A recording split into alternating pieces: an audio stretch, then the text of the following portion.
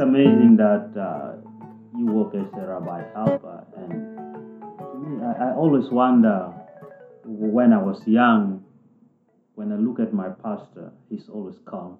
Every time people run to the church for shelter when people are displaced because of war, because I came from South Sudan and by then there was war all over.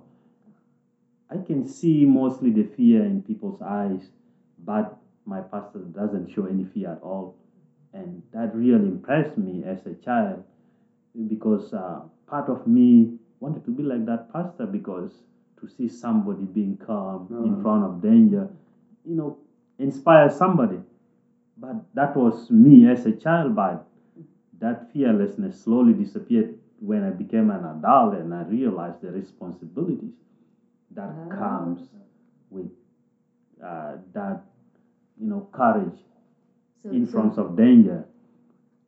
Do you think that your pastor was calm because he was secure in his belief, or do you think maybe he had a class in how to be calm? Maybe they all take a class in how to be calm for everyone else. I do believe that he was calm based on his teachings, the teachings that he believes in, and plus, as a pastor, you are seen as a leader. And being a leader, you don't show fear in times of danger because if you become afraid, then people are coming to you for shelter.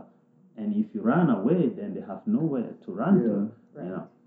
So that kind of lingers in my mind as a child, but as an adult, you see how things are.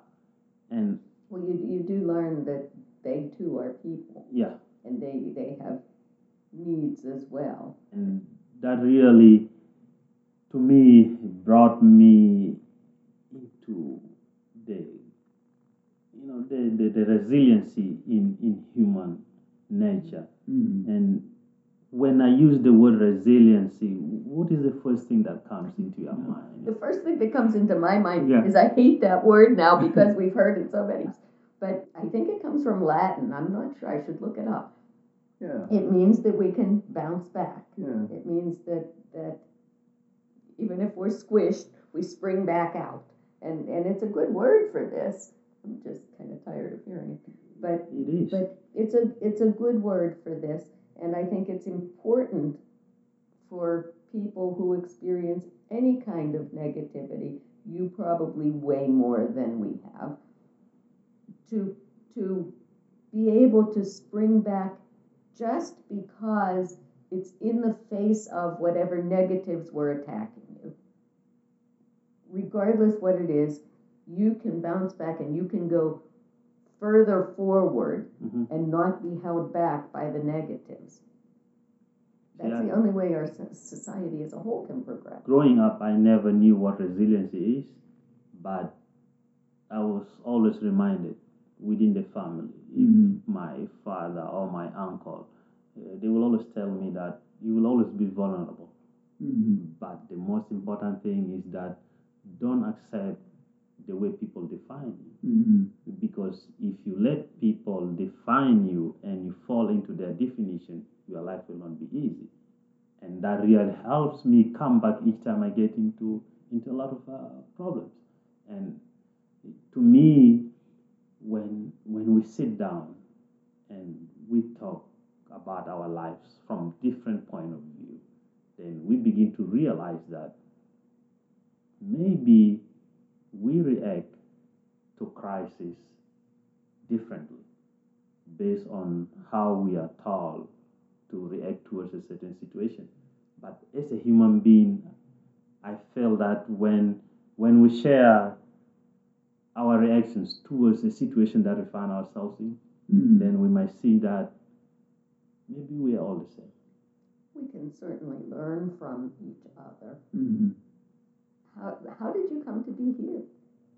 I know you're supposed to interview us, but I'm so curious. Yeah, I ended up being in 1027 because I go to the Jewish Family Center for career counseling.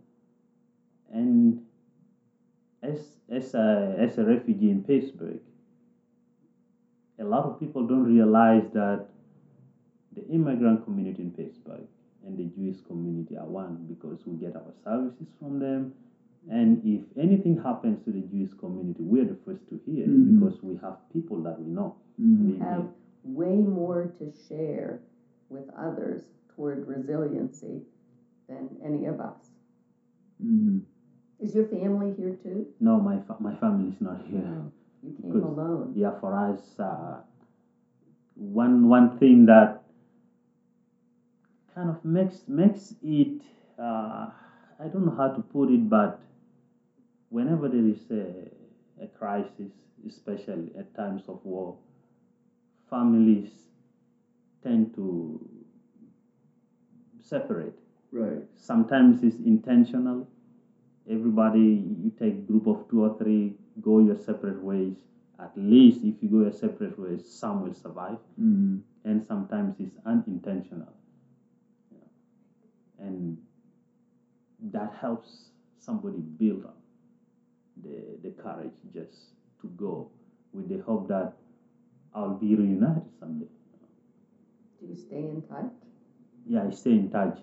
I stay in touch with my family and with my friends, especially friends that we went through a lot.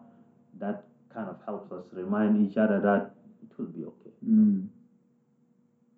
Oh, good for you. It's very easy to give up and just be isolated. I mean, making sure that you're going to have other people in your life is sometimes not as easy as it sounds. Yeah. And you just have to do what you can and take chances, and it works mostly. And plant your seeds. Yeah. You have to plant the seeds. Yeah. Everywhere, and something will grow. And as a child, I never took it seriously. And they keep on telling us, when a child is born, your hands are closed like this. And when you grow up, you have to open up so that you receive. So when you open up your hands, you give. And when you give, you receive. And you don't keep your hands closed. Keep them always open. I like that. You're trying to remember whether your hands were closed when you were born. I was wondering that. Certainly my mouth was open when I was born. Oh, no, I was always... I know, you were the second one. I was the second one. Yeah. And, yeah, I was very, I was very fortunate with both my immediate family. I had 2 brothers and, 22 first cousins. Wow. And so you get the whole idea that there's no way out of this. When you have to struggle, is when you have so many people that are available to you, it makes a big difference. And if this one doesn't want to talk to me today, there's always another one. And, well, but we're talking to a person who's here alone. You've had to make a whole community here yourself. Yeah, for me, the easiest thing that maybe is from my upbringing is that extended family plays a big role. And friends. For us, friendship is not something that you just have for convenience. Friendships mostly. Oh, yeah, right. Yeah, they become like part of your family. Yeah, right. And that really helps me a lot. Sure. I can just pick a phone and call my friend who is home or went to another country, and we just pick up the conversation. So that really makes me feel at home most of the time. His high school class remains friendly with each other. Still. And we went to Philadelphia. He grew up in Philadelphia. We went to Philadelphia, 6 months after the shooting? Yeah. It was, whenever it was the Philadelphia Orchestra invited someone to come and blow the shofar. Do you know what a shofar is? Mhm. A ram's horn. Mhm. And wanted somebody to blow shofar with the orchestra. And they asked Rabbi Myers, and Rabbi Myers was too busy. And he suggested me, and I said, "Can I come?" And so I got to go. Joe came with me, and we got to meet his friends.